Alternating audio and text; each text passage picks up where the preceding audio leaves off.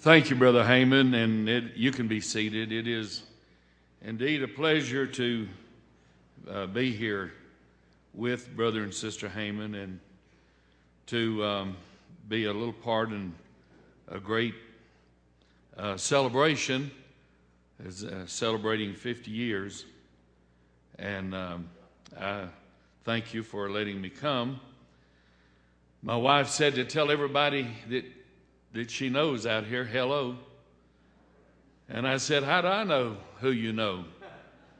So if you know my wife, she said, tell you hello. But she's home, getting ready. We're having, Saturday, we're having our 50th wedding anniversary.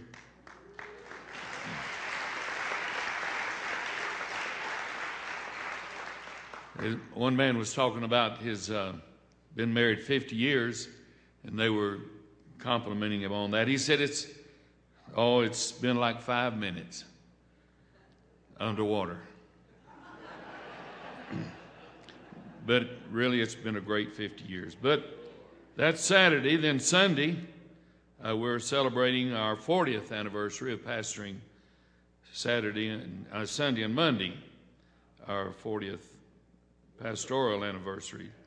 Brother Jeremy Shields is going to preach Sunday, and Brother Ray Major is going to preach Monday, and then he's going to go to the Promised Land Tuesday morning. Our bus takes him and his young people out there.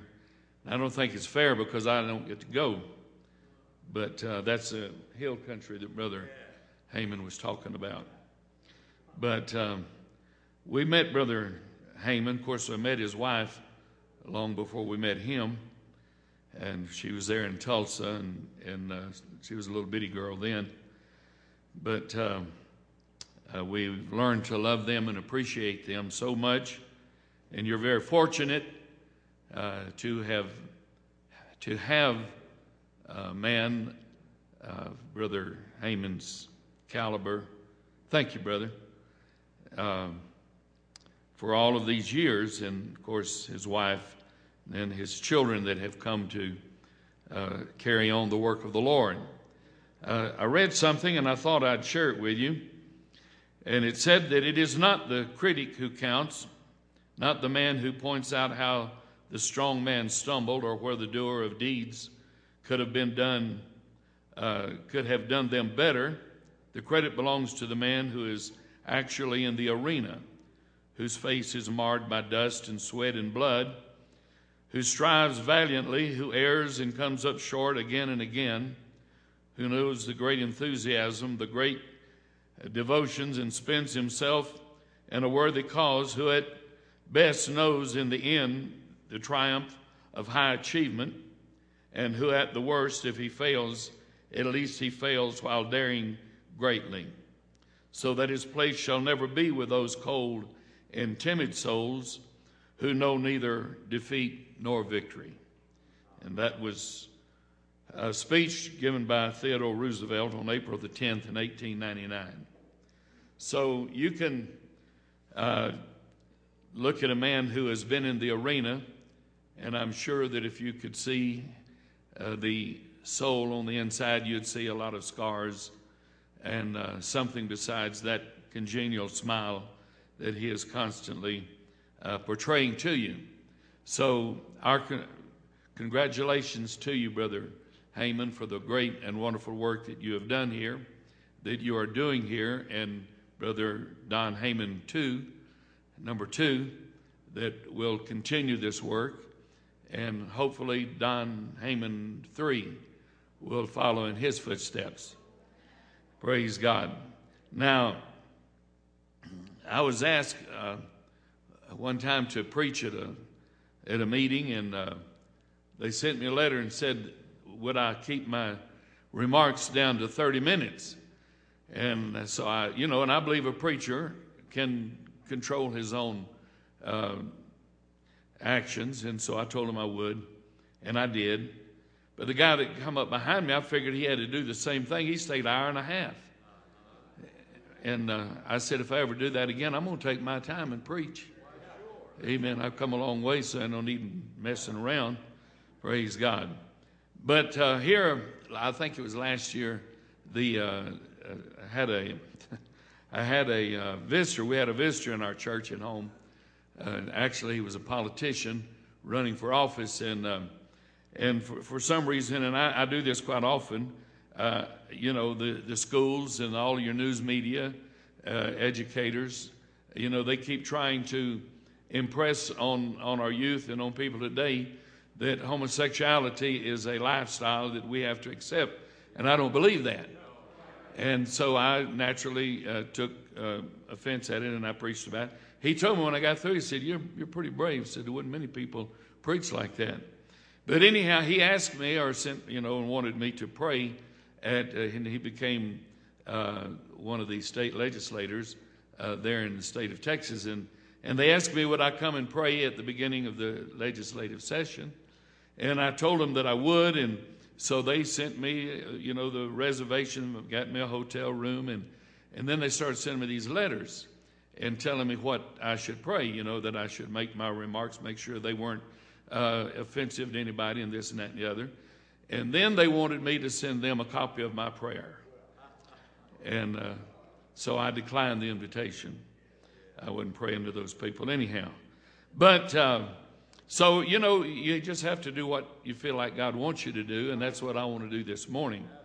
Amen. I remember reading or hearing about, and you probably remember the occasion, some of you older ones anyhow, that when President Kennedy went to France and there met President Charles de Gaulle, and they took the president, the two men of these great countries, and they took their picture standing on the balcony of the presidential palace, or whatever they call it over there, and they took their picture. Well, a very well-known artist took that picture and made a painting of it, and they said how beautiful that painting was.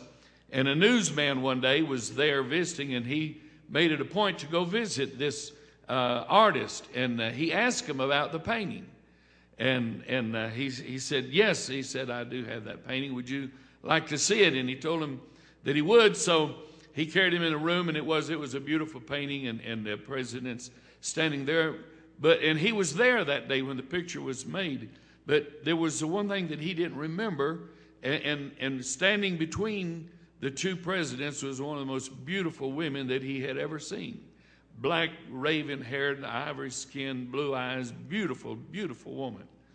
And he asked him, he said, I don't remember this woman being there. He said, who is that? Oh, he said, that's my wife. And this artist was an old man. He was old. He said, how in the world did he get a beautiful woman like that? And he said, that's my wife. He said, would you like to meet her? He said, I sure would. And so he went back in the residence there, and he brought his wife out. But she was old and wrinkled, and she was anything but the beautiful woman that was there on that painting. But what he had drawn in that painting was not what his wife was now, but it was what he remembered her as being. And I thought about that this morning, how that I remember how God was the first time I met him. And today he is still as beautiful and wonderful today as he has ever been. His message is still as enticing and refreshing as it has ever been. And worshiping him is one of the most wonderful things that he has allowed me to do. So today, I want to talk to you, if you would allow me to, for a little while. And if you need a title for what I'm going to talk to you about, I'd like to title this, Consistency, Thou Art a Jewel. Consistency, Thou Art a Jewel. Now, we're here, and we're celebrating 50 years. Brother and Sister Heyman pastoring here and raising their family and establishing a tremendous work of God, sending people out to all regions of the world, supporting missions and all the work that they've done. But it has been a consistent effort. It has been a continuous effort. And the Bible tells us in the book of Hebrews 13, chapter 8, it said that Jesus Christ, the same yesterday and today and forever. He is the same yesterday and today and forever. He is a never-changing God. We're living in changing times. We're living in times where values have changed and where ideas have changed and where principles have changed and where morals have changed and men's philosophies have changed. And you know, that is very unsettling, especially to younger people coming on. Is there nothing that is really established that we can say that I can attach my anchor to, and I know that it's going to be there in the future? Praise God. In the book of Malachi chapter 3, in verse number 6, he said that I am the Lord, and I change not. Therefore, ye sons of Jacob are not consumed. So this morning, I am thrilled with the fact that the God that I'm serving today is a never-changing God. What he was yesterday, he will be tomorrow. As somebody said, oh, I would love to have, don't turn me down. Somebody said, oh, I would love to have been there in the day that Paul and the Apostle Peter and I'd like to have been there when Elisha and Elijah. Amen. Well, we're here today, but the good part about it is that he has never changed. Amen. What we have today is what they had back then. What they had back then is what we have today. Praise God. I heard a song here a while back, and I don't know, I fell in love with it. If I could sing, and I thank you, Brother Rose, for that beautiful song. Here several years ago, we lost a daughter, and Brother Rose sent me a CD of that, and that song was on it. And I told him that song sustained me through 2 or 3 years as my heart was trying to mend itself. And because you see, heaven, if that's all it is, then don't bother to wake me, because I thank God for the promise of an eternity with him. Praise God. But I'm not a singer, so I won't try to sing this song. But the song is, yesterday is history. Tomorrow is a mystery. And what we have is today. And it is a gift. Today is a gift. And that's the reason we call it a present. Amen. Yesterday is history. You have 50 years of history behind you. Tomorrow is a mystery. We don't know what tomorrow is going to bring. If we could foretell and look into the future, we could say, well, this is what will be. We can look in the past, but we can't live on history. We can thank God for the foundation of history. We can thank God for what it gave us. Amen. But it is strictly history. But we can look to the future and say, I don't know. I don't know what tomorrow's going to bring. So really all we have is what we have today. Amen. And we must make the best of what God has given to us today. This is the hour that God has given to us. The song goes something like this. There are so many things we'd change if we, our life, could live again. So many things that we would and would not do. All the past mistakes that we made and the price that we have paid. Oh, how we would live if we could start our life anew. But there is no going back, and we can't change the past or turn back the hands of time. Yesterday is history. Tomorrow is a mystery. And I know that only this moment is mine. There are things that we'd have never tried and tears that we'd have never cried if we had known the hill was far too steep, and we'd have never tumbled down or fallen in and drowned if we had known the river was so deep. So it's the best that we forget the things that we now regret, for we cannot go back and change the past. Let us use those old mistakes, a better life to make, and tomorrow we may find the dream at last. So what we have here this morning, and I thank God for yesterday. Amen. In Psalms 90:9, he said, for all our days are passed away.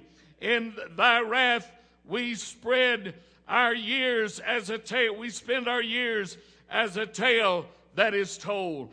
The days of our years are 70, and if by reason of strength they be 80, and yet is their strength labor and sorrow, for it is soon cut off and we fly away. So, today, and I admire Brother Heyman. And of course, Sister Heyman looks a lot younger, and she is younger. Amen. Well, I maybe shouldn't go into that. But anyhow, I look at him, and I admire how youthful he still looks. I look at all of these men down here, and I tell you, I really feel a little bit intimidated. There's 3 people that you can't tell anything. That's a politician. Well, it's a lawyer, a doctor, and a preacher. So I'm not going to try to preach to the preachers here this morning, but maybe if I can get something good across to you. Amen. But I look at them, and some of them I haven't seen in years. And brother, they've gotten old. I'm just going to tell you the truth about the matter. Now, myself, I've been bald-headed for so long until I wouldn't know what to do with hair if I had it. Amen. But you see, our life is it's swifter than a weaver's shuttle. It's here today and it's gone. Amen. 50 years, it's just a drop in the bucket. It's just a little while. Amen. But we can look back and rejoice. I can remember services and the pleasure and the privilege of being here and worshiping God with you. Amen. But that's yesterday. I can't tell you what tomorrow's going to bring. Amen. But I tell you what I'm going to do. Amen. I'm going to enjoy the present. I'm going to enjoy what God has given me now. That's the reason when I come to the house of God, I feel like that I've got to take that opportunity. Amen. And lift my voice in praise and worship and glorifying that wonderful name. I've got to take what I've got now. Amen. And not save it till tomorrow, but I'm going to use it today. He said, my days are swifter than a weaver's shuttle, and we are spent without hope. Oh, here a few years ago, I bought 2 suits. And I two of my favorite colors, black and brown. And I love those suits. I mean, I had them special made. They ordered them, and they had put my name on the inside of them. And the brown one, I just loved it. And I'd wear it, just all the time. In fact, I wore it so much, people won't know where I got it shined. But the black one, I really did like it. But I saved it. And I said, I'm just going to wear this to funerals and weddings, county fairs, and cakewalks. I'm just going to keep that suit for special occasions. And it would hang there in the closet, and it hung there, and of course, as time went on, and there's anything I love to do, I love to eat, and thank you for the wonderful meals and the good food that we've enjoyed, and the banquet the other night, and the basket that you said. I love to. Well, what comes with eating is you gain a little weight. And one day I said, I had a funeral or a wedding or something, and I pulled that suit out, but it didn't fit anymore. I saved it, but it wasn't any good. I think about serving God. Well, what are we saving our praises for today? Amen. What am I keeping my worship for today? Is there going to be a better day to praise God? Is there going to be a better time that I can lift my voice to God? No, sir. Amen. Every day that God gives to me is a good day to praise the Lord. The writer said, this is a day the Lord hath made. We will be glad and rejoice in it. This is a day that God has given to me.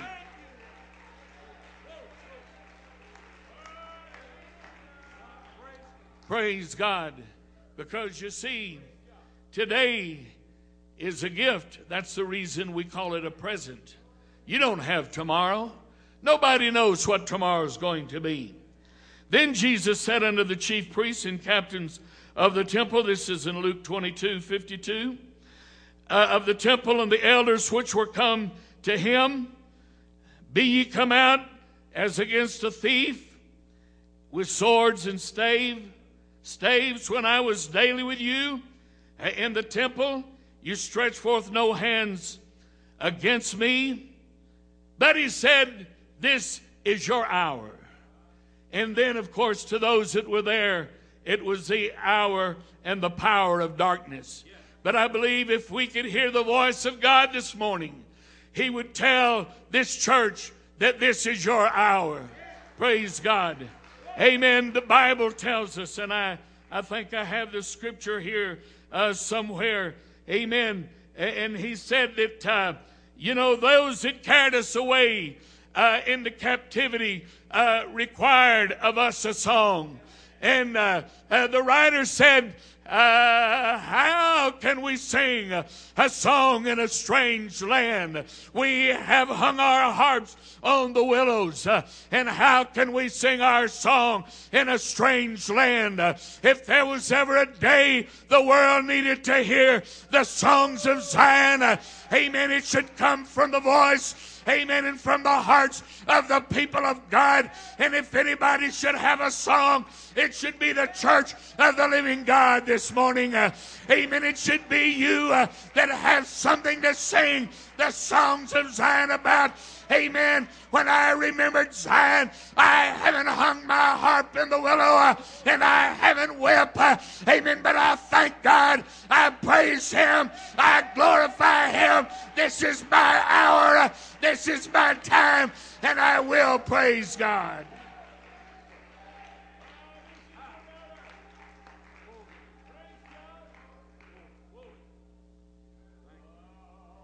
Praise God. He said, I am Alpha and Omega, the beginning and the ending, saith the Lord, which was, which is, and which was, and which is to come. Hallelujah to God. I'm not worried about the future. Now, if there was any worrying to be done, this is a time to worry. Amen. Israel is in a fight for its life. I was reading an article one time about, they were interviewing one of the men from Israel, and they asked him, what is the secret weapon that you have that enables you to win every battle that you have fought? And this man answered, he said, we have embraei. Now, I'm not sure if I remember if I'm saying that word right or not, but I didn't know what the word meant, and I didn't know where to go to find out.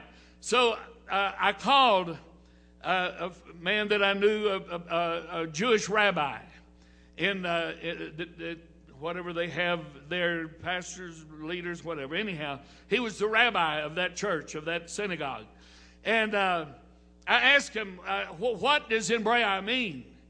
And he said, I asked him how to pronounce it first, and he told me, he said, it's embraei. I said, well, what does it mean? He said, well, it means we're without a choice, or we don't have any choice in the matter. We don't have an option in this thing. Because you see, if we lose one battle, we have lost everything. So we don't have an option to lose a fight. Let me tell you this morning, embraei should be our battle cry, because we don't have an option. Amen. We have got to win this battle today. Praise God. Amen. So that's the reason I know that we can win the battle, because consistency has taught me that we have not lost a battle and we will not lose a fight. Amen. But God has given us a promise of victory when this is all said and done. Praise God. I'm Alpha and Omega, the beginning and the end, the first and the last. Blessed are they that do his commandments, that they may have right to the tree of life, that they may enter in through the gate into the city. Praise God. I know the promise is ours. In Isaiah 45:5, he said, I am the Lord, and there is none else. There is no God beside me. I girded thee, though thou hast not known me, that they may know from the rising of the sun, from the west, that there is none beside me. I am the Lord. Praise God. I know today is all I have, but this is mine. Praise God. There was an officer in the Navy who had always dreamed of commanding a battleship. He finally achieved that dream and was given commission of the newest and proudest ship in the fleet. One stormy night, as the ship plowed through the seas, the captain was on duty on the bridge. When off to the port, he spotted a strange light rapidly closing in on his vessel. Immediately, he ordered the signalman to flash the message to the unidentified craft, alter your course 10 degrees to the south. Only a moment had passed before the reply came, alter your course 10 degrees to the north. Determined that his ship would not take a back place to another, the captain snapped out the order to be sent, alter the course 10 degrees. I am a captain. I am the captain. The response being back, alter your course 10 degrees. I am Seaman Third Class Jones. Now the infuriated captain grabbed the signal light, and with his own hands he fired off the course. He said, alter your course. I am a battleship. The reply came back and said, alter your course. I'm a lighthouse. Praise God. I thank God that you've had a lighthouse here, amen, that has not altered his course. It doesn't matter how important any of us think we are. God's word stands forth as an unchanging beacon, and everybody else has got to change their course, amen, to meet his qualifications. God has already laid down the path that we are to follow, and we've got to own. I don't care who you are. The church does not change, amen, anything to accommodate you, but you change to accommodate the church today. Praise God. Amen. We have something we can be proud of. Consistency. Thou art a jewel this morning. It doesn't matter how important you think you are. Somebody said they're going to vote here in the near future whether to accept television. Amen. I don't care what they vote. They can vote it's good, bad, or indifferent, but it's not going to change that it still ain't right. Praise God. Jeremiah 35:1. The word which came unto Jeremiah from the Lord in the days of Jehoiakim, the son of Josiah, king of Judah, saying, Go to the house of the Rechabites, and speak unto them, and bring them unto the house of the Lord, into one of the chambers, and give them wine to drink. Then I took Jezaniah, the son of Jeremiah, the son of Habazaniah, and his brethren, and all his sons, and the whole house of the Rechabites. And I brought them into the house of the Lord, into the chambers of the sons of Hanan, the son of Igdalah, the man of God, which was by the chamber of the princes, which was above the chamber of Messiah, the son of Shallum, the keeper of the door. And I set before the sons of the house of the Rechabites pots full of wine and cups. And I said unto them, Drink ye wine. But they said, We will drink no wine. For Jonadab, the son of Rechab, our father, commanded us, saying, You shall drink no wine, neither ye nor your sons, forever. Consistency, thou art a jewel. Neither shall you build houses, nor sow seed, nor plant vineyard, nor have any. But all your days ye shall dwell in tents, that you may live many days in the land where you be strangers. Thus have we obeyed the voice of Jonadab, the son of Rechab our father, and all that he had charged us, to drink no wine all our days, we, our wives, our sons, nor our daughters, nor to build houses for us to dwell in. Neither have we vineyard, nor field, nor seed, but we have dwelt in tents, and have obeyed and done according to all that Jonadab our father commanded us. Now the Rechabites were a nomadic people. They were a tribe of Jewish people, but they were not Jewish, but they were of the Kenite race. And they were connected with the Amalekites, from whom they separated themselves and made close alliance with the tribe of Judah, which was on the southern borders. They took up their dwelling there. While, however, the main body of the Kenites gradually adopted the settled habits and dwelt in cities, and the Rechabites persisted in leading the free desert life. In this determination, they were fully confirmed by the influence and authority of Jonadab, who was in Jehu's time. Now, if you remember, after Jehu destroyed Jezebel and the followers of Ahab, and he was driving his chariot, and there was a man that was meeting him, and he called out to him. He said, "Is your heart right with my heart?" And Jonadab said, "My heart is right with your heart." He said, "Get up here in the chariot and ride with me." Praise God. So the object of Jonadab in endeavoring to preserve the nomadic habits of his race was probably twofold. Now, this is what one of the commentators said. I didn't know this. I read it. And if you find out, you'll read it.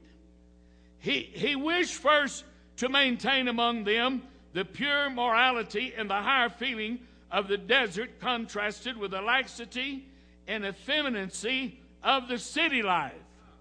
See, that mess was going on back then. It was sin then, and it's sin today. Praise God. And secondly, he was anxious for the preservation of their freedom. Their obedience to Jonadab's precepts is employed here now by Jeremiah. Jeremiah has called these descendants of Jonadab, who was the descendant of Rechab, and said, God told him, take them down to the church house and put some wine out there and tell them to drink. Now, these weren't Jews. These were not people that had received a commandment from God. This was a commandment from an ancestor that lived 277 years before this. But they were brought by the prophet of God, and God said, drink the wine. And they said, we will drink no wine. We have not to this day, and we're not going to change today. Oh, hallelujah to God. Consistency, thou art a jewel. Praise God. Consistency, thou art a jewel. I'd like to, and I don't like to use the pastor, but I'm going to on this. If you'll permit me, I'd like to ask Brother Heyman to stand here, would you please? I'd like to ask Brother Heyman number 2 to stand here beside him. I'd like to ask Brother Heyman number 3 to come and stand here. Praise God. And this is what God said to Jeremiah. Jeremiah said unto the house of the Rechabites, thus saith the Lord, of hosts, the God of Israel, because you have obeyed the commandment of Jonadab your father, and kept all of his precepts, and done according unto all that he commanded you. Therefore thus saith the Lord of hosts, the God of Israel, Jonadab, the son of Rechab, shall not want a man to stand before me forever. In other words, God said, you're going to have a man from the descendants of the Rechabites that's going to stand before God forever. Praise God. It's a shame that Brother Cullen Haman, who my mother and father knew very well, amen, is not here this morning, amen, but because there was a consistency, amen, there was truth that was preached, there was holiness that was preached, amen, there was something that was instilled in their heart. They have not changed their message. They have not conformed, amen, to somebody else that they could have a bigger crowd. Amen. God has said there's going to stand before me from the house of Haman a man forever. And that should be our desire. Amen. To see somebody that God has said will stand before me forever. Hallelujah. Let's give God a big hand clap.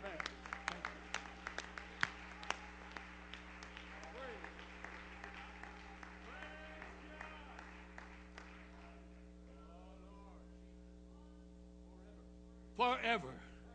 How long is that? Hallelujah. Excuse me. I thank God I have a son. I have a daughter that is not living for God. But I have a son that loves this message and preaches this message. Praise God. And lives by it. I have a daughter that married a great man of God, a wonderful man. In fact, he's going to carry on the work, and I'm going to help him after a while. Amen. I pray that God would take, and of course they've got little girls, four daughters, 12, 9, 5, 18 months. I've got granddaughters, twin granddaughters that are living for God. I pray that there will always be a Duplessis standing before God. And I tell you, the only way that I can ensure that is to keep preaching this one God, Jesus' name message. It never gets old. It never gets boring. It never gets dull. It never gets unimportant. It never takes a back seat. I pray to God that I will be able to continue to preach that follow peace with all men and holiness, without which no man shall see the Lord. I don't care, amen, what everybody else is doing, but they're not going to wear their skirts split. Let's just leave it there. Amen. Oh yeah, say, well, what difference? It makes a difference. It may not mean very much, but I want to tell you, there's got to be something handed down to that little 18-month-old that can say, my grandpa and my great-grandpa and my daddy, amen, preach this, and I'm going to live by it.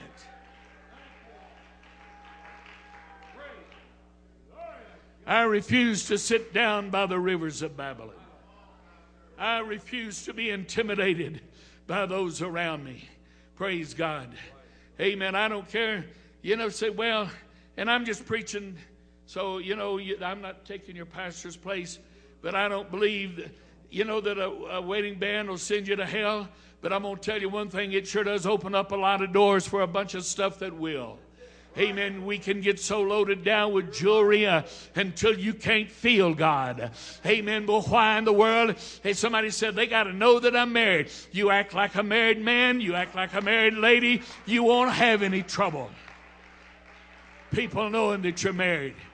Woman told my dad one time, said, well, I have to wear this because I went to the shoe store and that shoe salesman put his hand around my ankle. My dad said if you'd have slapped him off of that little stool he was sitting on, he'd have known you was married. Praise God. It takes something to live for God today. Amen. And because he was consistent, he's consistent. And praise God, if God uses him, number 3 will be consistent. But it's got to stay in the church. Amen. Consistency. Thou art the beauty of what we have today. Praise God, praise God. This beautiful life of living for God. Hallelujah. This beautiful experience of living for God. It didn't start with me. Amen. You know, we've got to know how to treat one another. Praise God. I don't think there'll ever be a problem with how Don, the second Don, treats the first Don. And I'm not saying that disrespectfully. Amen. I know churches where so-called they think they're apostles and prophets, that they destroy churches, destroy the work of men that have invested years and years until they can no longer even worship there. Praise God. I've opened my door for them, and of course I've been criticized for it, and I don't care. Amen. But I'm going to tell you something. Consistency, thou art a jewel. Amen. I made up my mind. I wasn't going to spend 40-something years investing in a church and a work for God and turn it over to some liberal, charismatic thinks that he can get a big crowd by reducing the message. Amen. By letting the standard down. Amen. I'm going to tell you something. If cutting hair was wrong in Paul's time, it's still consistent. It's wrong today. Hallelujah to God. Amen. If it was wrong then, it's wrong today. So to me, the very fact that you see the same thing the last time I was here, Brother Heyman, I say consistency, thou art a jewel. And I think it's beautiful this morning. Praise God. It's been my pleasure to be here. I've enjoyed it tremendously. I enjoyed Brother Lyle's message yesterday. And I'm like you. Brother Ballester, yes, he's bald-headed as I am. Amen. I knew my time was coming. Amen. Flies can't land on his head. They use it for a ski board. Amen. And the message last night that Brother Alviar preached, and amen, Brother Garrett's going to preach there, and amen, every part of it. I've enjoyed and boy, I sure have enjoyed that eating part too. That is what is so good. Amen. God bless you. Keep the good work going. You know, when you have your next 50th anniversary, call me. I'd like to come back.